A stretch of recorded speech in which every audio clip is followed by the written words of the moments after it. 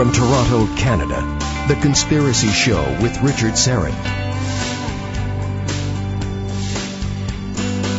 Welcome to the Audio Imaginarium. Come on in, weary traveler. Hang your cloak on a peg. Grab a stool and come gather around the fire. There are stories to be told, and you are among friends. The Psychic Adventures of Natasha Rose Wood is coming up towards the bottom of the hour. Natasha joins us from Kelowna, British Columbia, to tell us about her remarkable life as a psychic, spiritual healer, medium, past life regression therapist, and ghostbuster. Coming up this half hour, a new regular feature on the program, the first Sunday of every month, we welcome David John Oates, the discoverer of reverse speech, to the show, and he'll play some more amazing reverse speech clips. He's also coming to Toronto this month, and I'll tell you more about that in a moment. Owen Wolf is my technical producer. Ryan White is my live stream producer. However, no live stream tonight because of the holiday. This broadcast, however, will make its way up to the YouTube channel in a few days. The YouTube channel is Strange Planet. And don't forget to hit that red sub button. And don't forget to visit the website, strangeplanet.ca. A little box will pop up asking you for your email. Be sure to fill that out, and then you'll receive my free newsletter, which launches this month. And once you register, you qualify for a monthly draw for some great Strange Planet merch, t-shirts, mugs, etc., from my Strange Planet shop. All right, time to hear some reverse speech. David John Oates is the founder and developer of reverse speech technologies. He was the first person to ever document speech reversals in human speech in 1983 and has worked extensively since then on research and development as well as maintaining a therapeutic and consulting practice.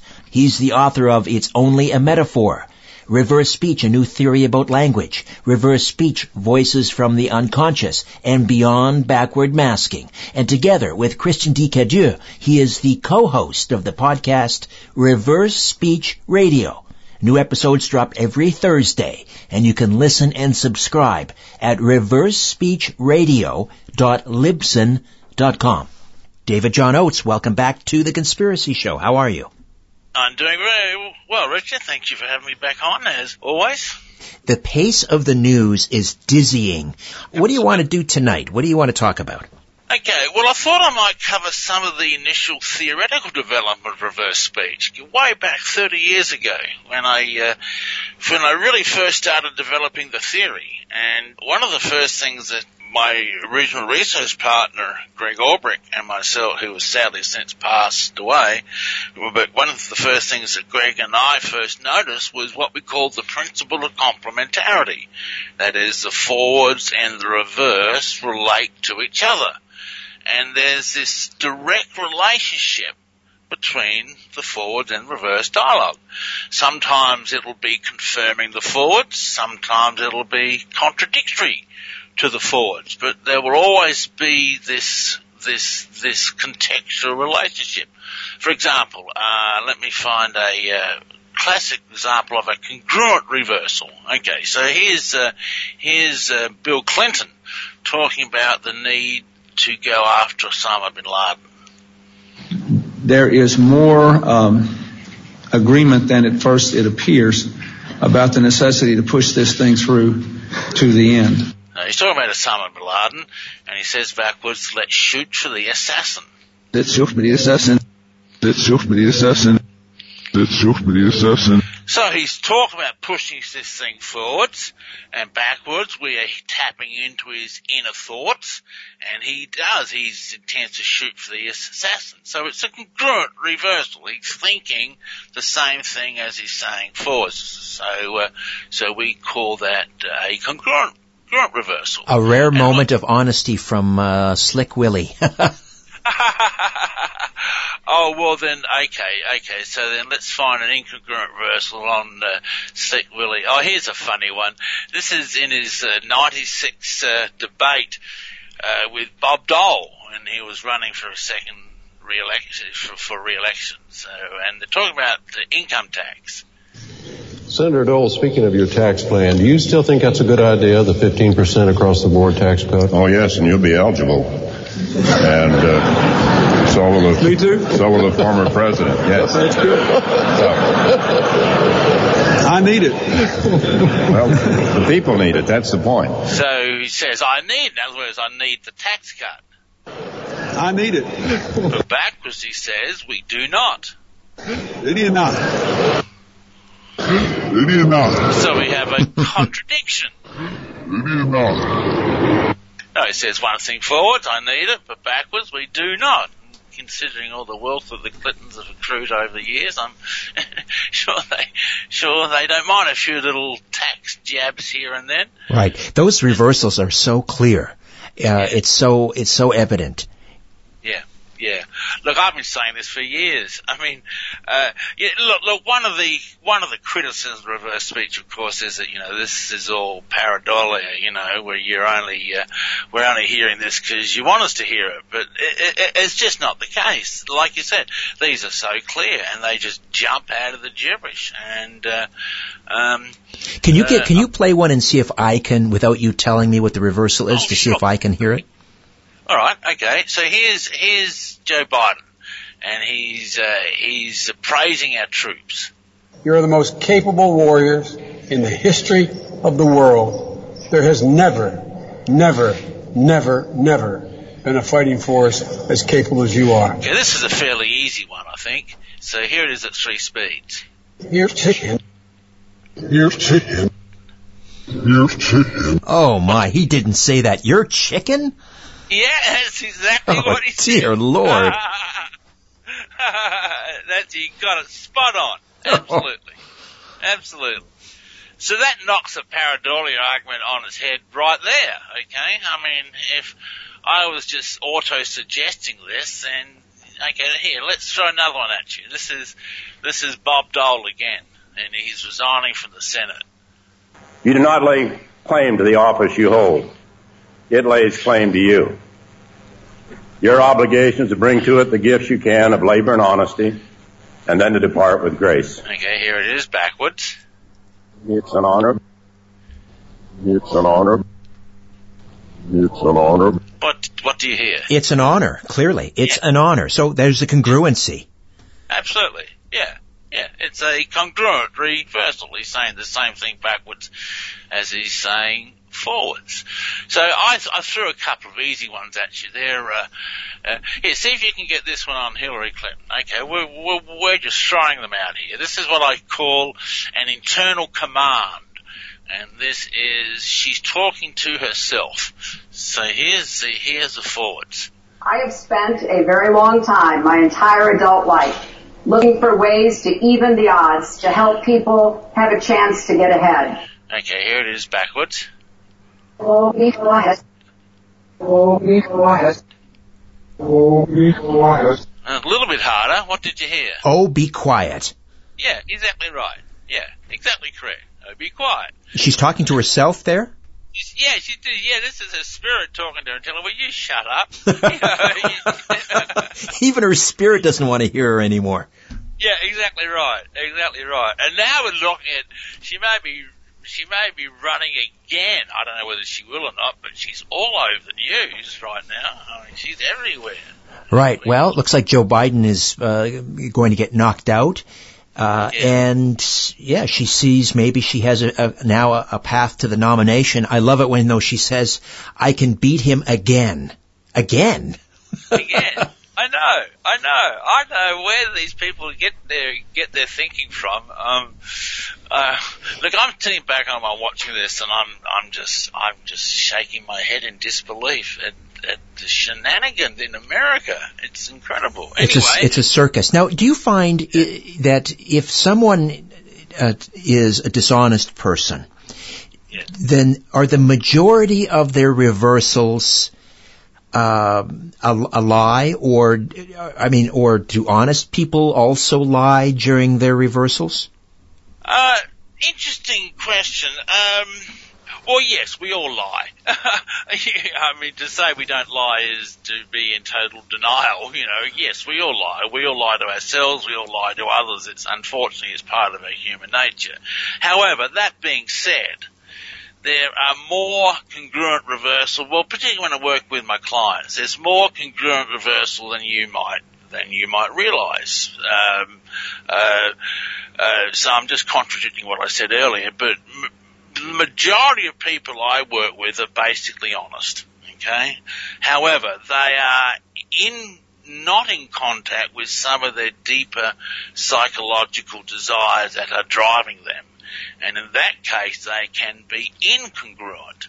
And a lot of my work is in finding these incongruities. Let me see if I can pull one out real quick that's incongruent. Yeah, here we go. A businessman is talking about his business, okay, and he's being basically honest. But we have an incongruent reversal that is pointing to another behavioural drive. So here's the forwards. This is an Australian accent. I hope you can get it. Okay, so on that question, what needs to happen to keep it moving? What do I need to do to keep it moving? I need to stay on top of my office work. Keeping up with my quotes and getting them out on time, and my following up on time. Okay, so he's speaking quite positively for us. I've got to stay on top of my office work. But backwards he says, my arse again, and arse is lack of self-respect. My arse again, I am an idiot. My arse again, I am an idiot. My arse again, I am an idiot. So obviously, my arse again, I am an idiot. So that's obviously an unconscious desire that he's not aware of. Actually, when I played in the reversal, I said, do you call yourself an idiot? And he said, well, yes, I do, all the time. Wow. Wow. So that's obviously an incongruent reversal, but it's an unconscious drive that needs to be fixed. Right. He's not being deceptive when he's speaking forward. He's not being deceptive. Whereas in these cases with politicians, obviously there's an element of deception there. Who lies more in your experience after examining countless reversals over the years? Who lies more, criminals or politicians? Oh, what an interesting question. Oh, dear. Oh, heavens. I don't even know how to answer that. I would have to say politicians. I mean, a lot of the criminals I've got on file, at least being honest about their crimes. Like Ted Bundy. I mean, I got some amazing confessions from Ted Bundy, but he's confessing forwards too in some of them as well. Right, you know? right. So there's a level of congruity there, but I've got some doozies on politicians. I should pull up one on some of them I can't play. I've got a really funny one on George Bush. Let me see if I can pull this one up real quick. This is George W. Bush and George Bush Jr., of course, and he's talking about looking forward to working with the Senate. So here we go. Today, the Federal Government Council of Economic Advisors released a report that estimates the bipartisan agreement reached this week can save 300,000 American jobs. Oh, okay, so he doesn't say he's in the Senate forwards, but backwards he says, Senate, they're all first-year losers. Senate, no first-year losers. Senate, no first-year losers. So there's That is so clear. I would have gotten that one. You didn't have to prompt me. I could have. Sorry, yeah. Right, I'm sorry. Yeah, I'm so used to doing that. I got to stop doing that. It's just a habit. So, but you do raise an interesting point. These reversals are so clear, and I have got 30 years of them on my computer. I mean, I've just been waiting for someone to wake up one day and realise, gee whiz, we've got this amazing resource sitting down there in Adelaide, Australia. We need to tap into it. So, and on that note, I've got some more news, some good news. For those who've been waiting for the Reverse Speech documentary, it is only just around the corner. We've had some movement on that front that just happened yesterday. A TV documentary? Well, that's, yes.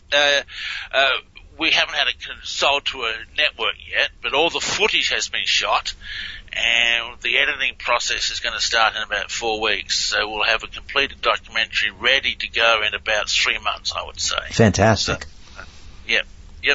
And then we start shopping it around. But for those of you who've been waiting for the documentary, we're getting very, very close. So good news all the way around. And I'll be meeting with the production people when I'm in LA. So to get that kicked off finally. Fantastic. David John Oates, my guest, and again, he's coming to Toronto Saturday, October the 26th at the Greek Metamorphosis Orthodox Church, 40 Donlands Avenue from 2 to 4 p.m. This is a free event, and there'll be a workshop on reverse speech, which will be run by Christian D. Kadir from Reverse Speech Radio.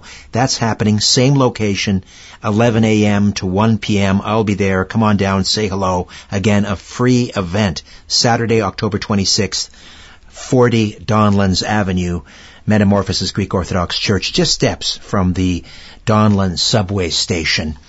What else do you have for us? Do you have another reversal?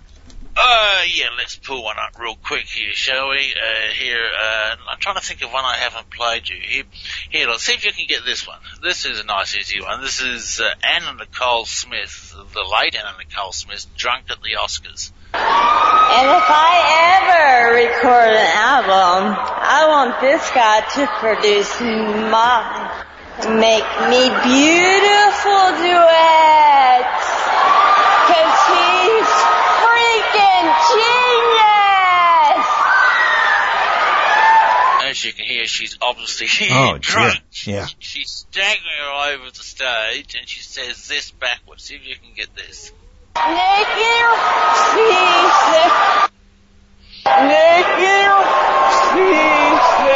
What'd you get there? The first word I got was naked. Oh, interesting. Okay, I got it down as make you seasick. I'll play it again. Oh, yeah, seasick. Yeah. Okay, make you seasick. Right. Yes. What does that mean? What is she on about? Well, looking at her on stage, you could almost be seasick. Oh, I see. Wobble, and she's drooling, so she's slurring her words, and the alcohol's making her all crazy. Poor thing. What a tragic figure. Yeah, she really was. Tragically. Recently, on Reverse Speech Radio, you guys did an episode on John Wayne Gacy. Oh, yes, indeed. Tell me about that. What did you discover? Yeah, truly evil man. Of course, you don't need reversals to say that. Here's one that's a basic confession. That I'm a homosexual serial killer, that I stroll down the street and stalk young boys. And got murdered. Did they die? Murdered. Did they die? Murdered. Did they die? Yeah. Murdered. Did they die? Yeah. So, he's not talking about going down the supermarket to buy some bread. No. And I need to stress that that's one of the things I wanted to get across in this in our interview today was the principle of complementarity. And there's always this contextual relationship between the forwards and the reverse dialogue. Right, every time, which again is further evidence that this is actual, this is real, this is going on. Right. He's exactly right. That's probably the first thing that convinced me back in 87 when I originally wrote the theory of reverse speech. It's the first thing that really convinced me that Greg and I were onto something, was there was always this contextual relationship. And the very first reversal I ever heard on speech was I ran it backwards. I didn't know what was on the forwards, and I heard the two words spacewalk. And I thought, gee, what's that? And I played it forward to hear Neil Armstrong walking on the moon, and I go, wow. It just totally blew me away, and found that in 87. Complementarity, that's the secret. All right, David, I look forward to seeing you Saturday, October 26th at the free Reverse Speech event. And, in the meantime, we should also point people towards the Reverse Speech Radio podcast. New episodes every Thursday, and they can go to reversespeech.ca for more information, or reversespeechradio.libsyn.com. Yes, indeed. And listen to the show. New one comes out every week. So all right, David. Have a great flight. We'll see you soon. Thanks, Richard. Okay, see you soon. Stay tuned. The Psychic Adventures of Natasha Rosewood is next.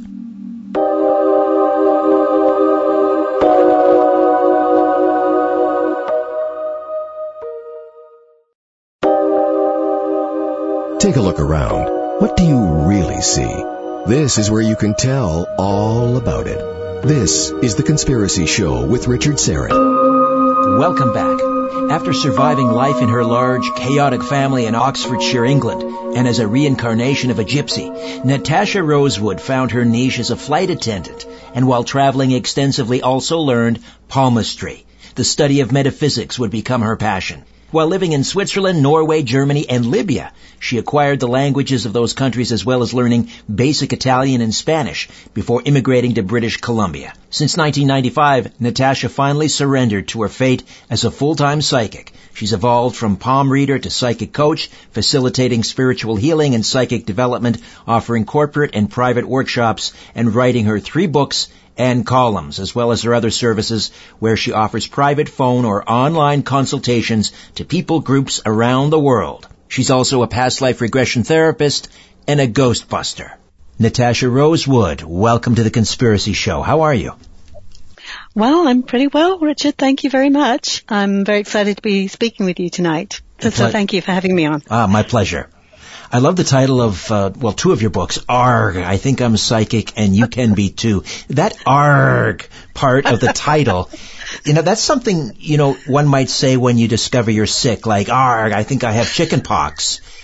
It doesn't sound like being psychic was something you chose for yourself. No, it really wasn't. And the book is about my reluctant psychic awakening.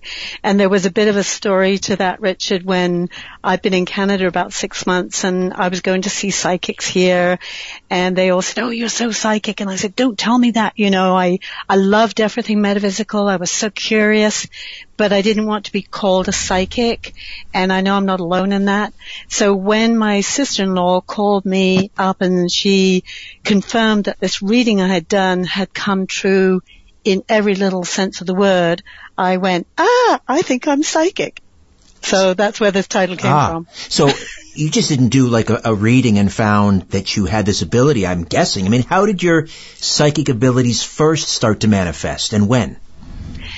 Well, I think it starts with curiosity and fascination, and I can remember being 10, 11, 12 years old and really wanting to figure out what made people tick.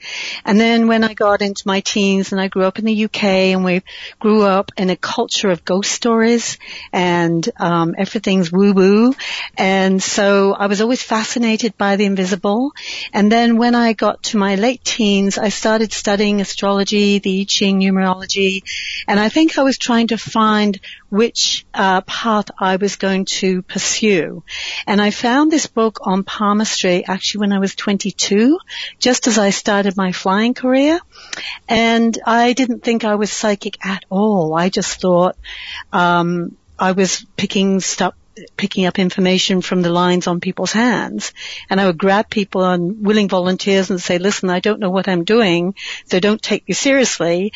And I would start reading what I thought I was getting the information from the lines, and people were just shocked at what I could sense and feel. And I went, "Wow, you mean I'm right?" And they went, "Oh my God, yes." So that kind of spooked me, and it took me another 8 years before I came to Canada, before I really started to think, you know what, I think I've got something here. And it just got stronger and stronger and stronger. The more I used it, the stronger it got. Had you started to realize some of those psychic abilities while you were working as a flight attendant? I think I was very fascinated, and we would make regular visits to psychics, girls who fly in our 20s. We're wondering when our Mr. Right's going to show up, or, where we're going to move or what's going to happen. And I think I started to feel like there was something going on for me there. I was definitely very fascinated. People would say to me, I was a witch and a catalyst. I would make things happen. I would put couples together or find people jobs, and I just know instinctively what was going to happen. But I would not have called myself a psychic at that time. It took me a very long, quite a few years to be able to say, yes, I am psychic. So there were inklings of it, but I was in denial.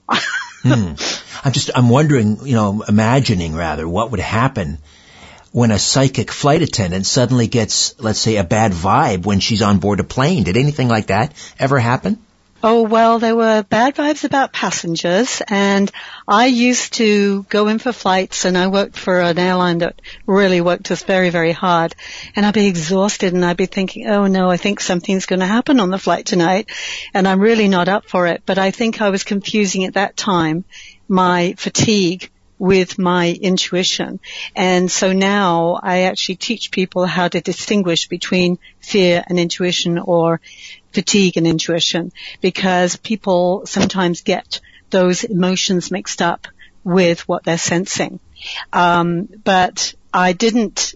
There was one flight where I was called out for. We were all called out on this November evening, and I hate to say it, but it was a dark and stormy night. Of course. And I never felt good when we were all called out. It felt like, ooh, I don't like the feeling of this.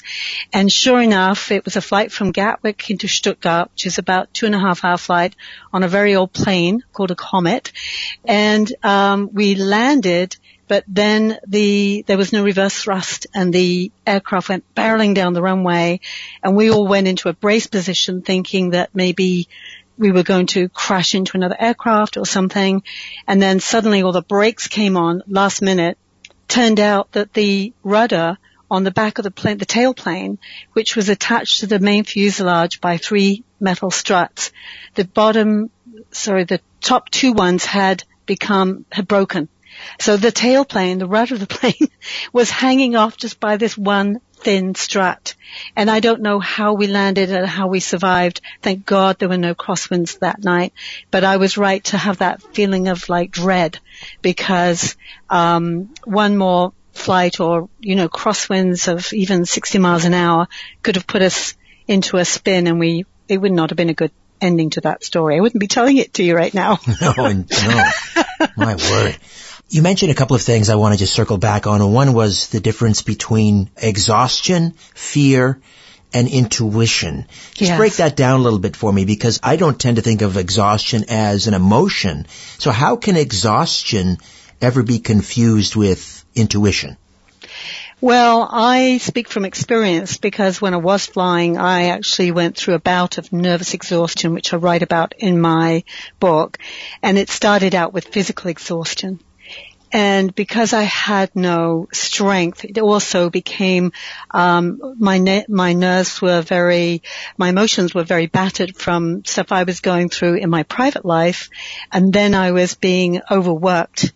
As a flight attendant, I speak 5 languages, and they made me work summer and winter, kind of non-stop. And it was a compilation. It was a compounding of all those, events for me. And then when I was in that state of exhaustion, I became depressed, because I think I was angry about some things that had gone on and I wasn't expressing them. I became anxious, and I would confuse my anxiety and sense of dread with, oh my God, something bad's going to happen. And it was really my anxiety and not anything intuitive that I was feeling.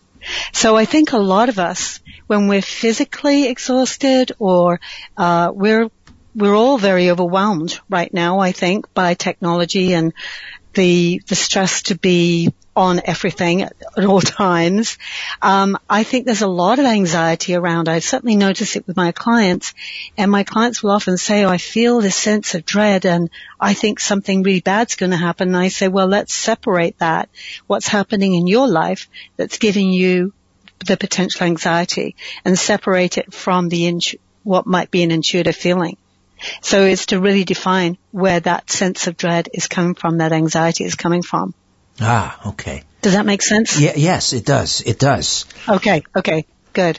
Now, and I think you go ahead. Sorry. No. You keep going. You're on a roll here. I love it. Okay, because I think what's going on right now with mental health and the shootings in the U.S., and we've got our own events happening in Canada as well. It's not exclusive to the U.S. by any stretch of the imagination. I think there's my sense of what's going on in the world. There's this kind of massive tension that's happening, and it's compounded, I think, by technology, by social media, and having to live up to something.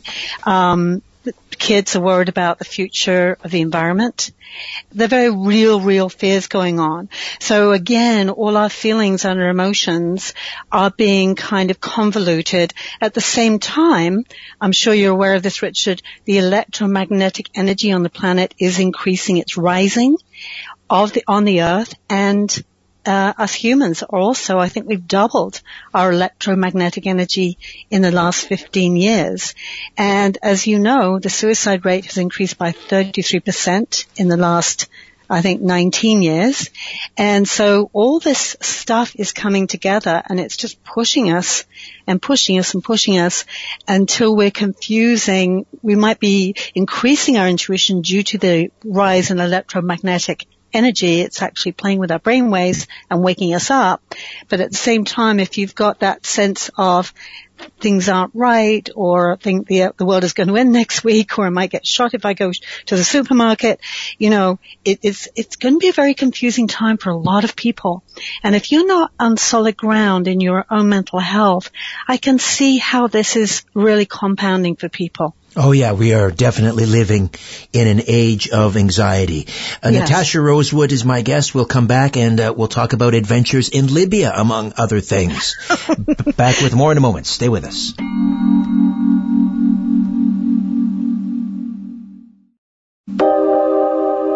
You're listening to The Conspiracy Show with Richard Serrett. We're back with Natasha Rosewood. So, what were you doing in Libya? Good question, Richard. A lot of my family thought I had a suicide death wish.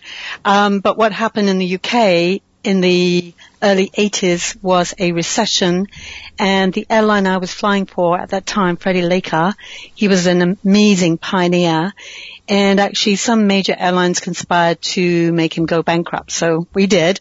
And so there was a glut of aircrew living in the south of England, Sussex. And so a lot of us were just taking any flying jobs that were going in other countries. And the ex-chief stewardess of Laker called me and said, hey, would you like to go to, first she offered me Lagos. And at that time I did have a job. And I said, thanks, but no thanks. And then I called her back the next week because the job I had went south. And so she said, well, I've got a job in Libya. How do you feel about that? And funny enough, I just read a large article on Libya about Gaddafi and how he'd come to power and really actually brought a lot of wealth to the country. And he had given every family at that time a house, a car, he'd built schools. So for quite a while in that country, he was a hero. So I went out there just after that time, and he was starting it then in November of 1982, I think, to lose some popularity. Right.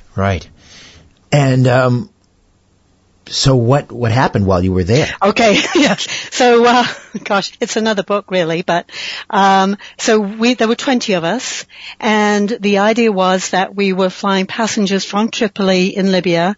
So we were based in a hotel in Tripoli, and we were flying them to Saudi Arabia, to Jeddah. And these passengers then bussed up from Jeddah to Mecca for their Hajj pilgrimage. And then we would fly also to pick them up. So we were like basically a bus service between Tripoli and Saudi Arabia. We also went into other countries in Europe, Greece, Prague. We landed in Damascus, places like that. And then we would fly back into Tripoli. And to say it was an adventure is really putting it mildly. It was very interesting for me from a spiritual perspective because I was escaping a psycho mother at that time, and I felt a huge relief that she could not contact me. People could not phone into the country, and it was very difficult to get a call out of the country. So we were kind of isolated there, but for me, that gave me a great sense of peace. And I have to say, it changed me drastically because we were in a culture where we had no control. We had nobody taking care of us, really. We were used to having flight deck, when we flew to LA or New York or Miami, Barbados, to kind of take care of us. But we were kind of 20 women on our own. And that was there were some very terrifying moments, but there were some really wonderful moments as well, because I had to, and we all had to surrender. We absolutely had to surrender to what was going on at the time. And those women that didn't, 10 of us were asked to stay an extra month, and I was one of the ones asked to stay. The other 10 were having difficulty in handling the environment.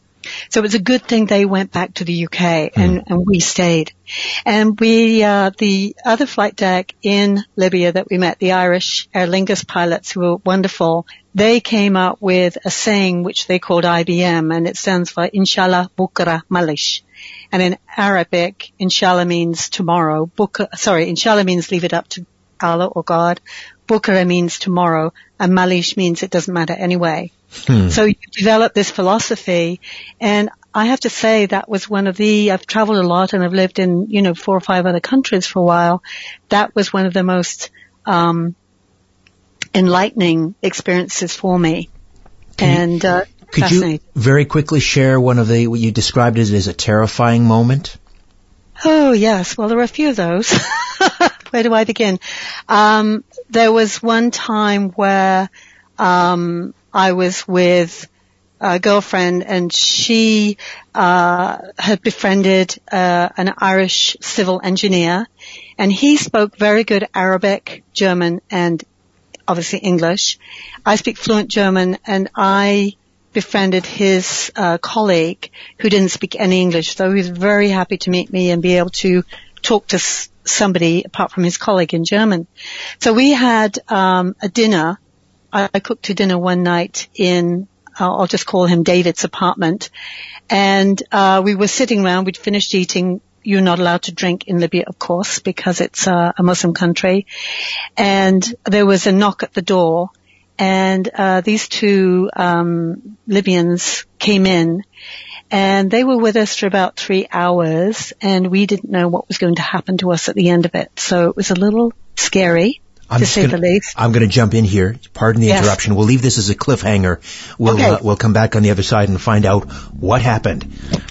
Natasha Rosewood, my guest, psychic, medium, ghostbuster, past life regression therapist. We'll talk more in a moment. Stay with us.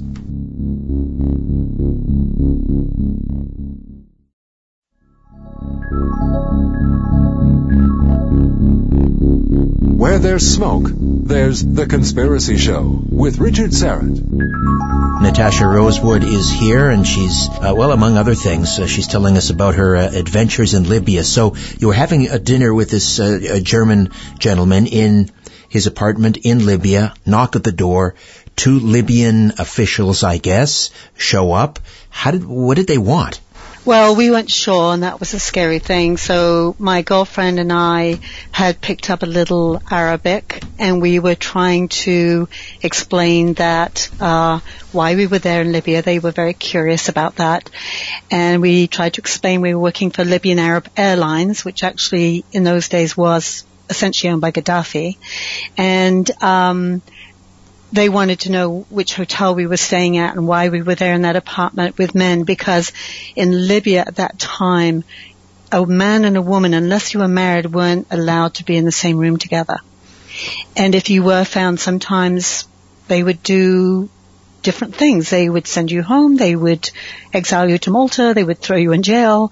You weren't really sure of what would happen. So that experience was very unnerving, but we made it back to our hotel, and no harm was done, for which I am eternally grateful, and there were no repercussions from that. So in the moment, it was one of those times when you think, oh my gosh, we're going to disappear and nobody's going to know what happened to us. Right. Meanwhile, were your psychic abilities developing while you were there? I think I call it having my ear to the ground, Richard. I feel like I always have my ear to the ground. I'm always listening to energy, paying attention to people, being on alert. I think many psychics have come out of dysfunctional or dangerous situations or traumas, and that's where they've learned to hone their instincts. And I think I did the same thing. So I would say I was very much on alert. So the night after that event, for example, another German friend said, "Oh, come out to our German camp and let's go drink some beer." And I went, "No, I don't think so. I think I'm just going to stay where I am. Thank you very much." And so whether that was my fear or my intuition, I just felt like, no, I just needed to be really very cautious after that. And I was, and I got home safe. So I think it served me well. Right. And when did your psychic ability then really come to the fore? When you mentioned a reading that you did that ended up being sort of spot on. But when did that really start to come to the fore? I think when I came to Canada, and after I started, I felt a sense of freedom being in Canada because although England, people say, "Oh, you're an English psychic, you must be really good." At that time, spirituality was definitely under the radar. Psychics were kind of, an underground movement. But when I came to Canada in the early 80s, it seemed to be burgeoning. Spirituality, there were psychics everywhere. And I think I felt a sense of permission to then be psychic. And then because I did, and I started doing more readings, and these people were coming back to me and saying, "Oh my God, Natasha, what you told me came true." And I went, "It did? Okay, that's interesting." I was still telling myself even then that it was still a coincidence. But it just really, I kept getting more and more validation from people that I read at the time or later on. I would say in my mid-30s, by the time I was 35, I knew I had something and it was really big, and I put up my shingle, but then I started attracting very strange people, and I went, "This is not what I want." So I closed it down, and I did that a few times. I opened it up and closed it down, and I hadn't had any training. I hadn't had any formal training, and the only person I went to see was a psychic researcher, Frank. I forget his name, but he's in my first book. And he just told me how I needed to really close down my energy when I wasn't doing readings or in my psychic mode, and just to ground myself and to protect myself. And that was such valuable advice, because I went on from there to feel okay with it. It wasn't until I was in my early 40s and I was living in Whistler that I really said, "Okay, I'll do this." And how does it work for you? It started off, I think you mentioned palmistry. Yes. But when you started to develop your psychic abilities, to a certain level, was it still palmistry, or how did you work? Did you need a personal item from someone, or how did it work? Well, actually, Rich, this story goes back to Libya and there's a story in my first book about this where I'm sitting at the back of the plane, and we did a lot of sitting around waiting for people and passengers and flight deck to show up. And I read one of my girlfriends, and she just stuck a palm out and she said, "You read palms, don't you?" And I said, "Okay." And up until then, I just sensed, and I'd read the lines, but in her palm I saw a picture like a mini movie. And I remember jumping up and down and saying, I can see, like I'd suddenly got my eyesight back. And from that point on, I started to, when I took the hand, it's kind of more of a kinesthetic sense of their emotions, depression or joy or whatever that was, and then also seeing pictures to go with those emotions. So it was like watching a movie or clips of a movie for me. And the lines then became secondary. And they still are to this day. When I see a client now, and I do a lot of phone readings for people all over the world, I just tune into the voice now. So I've really honed my intuitiveness, if you like. And then when I see the client in person, I will read the palm as well, because it's very interesting to them. So it comes to me, I think, from their 6 levels of consciousness and their spirit guides and angels and my spirit guides and angels. So I'm getting information coming in from different levels of consciousness, different dimensions, and I can just tell by the feeling of it if it's right or if it's not right. Do you believe we're all psychic? I believe we can all be psychic, yes. I believe we're all intuitive, and I think it's like being an artist or being able to sing. I think we could all sing, some of us very badly, but if we get training or we give ourselves permission to sing well, I think we can be trained to do it. And it's almost like it's there, and once we give ourselves permission, we unleash it, and then it's out of the bag, and then we can hone it and train it so it works for us well. Does it have anything to do with the pineal gland? I hear this all the time. Open up your third eye and all that. Yeah, I have heard that too. But the strange thing for me is I don't really feel anything in my third eye. Now, for me, it's a full body. I use my body to sense, and I think our spirits speak to us through our bodies. Our spirits tell us, that's why we get sick, because our spirits are telling us our spirits are out of whack, so we get dis-ease in our body. And I really listen to all of the information that's coming through me.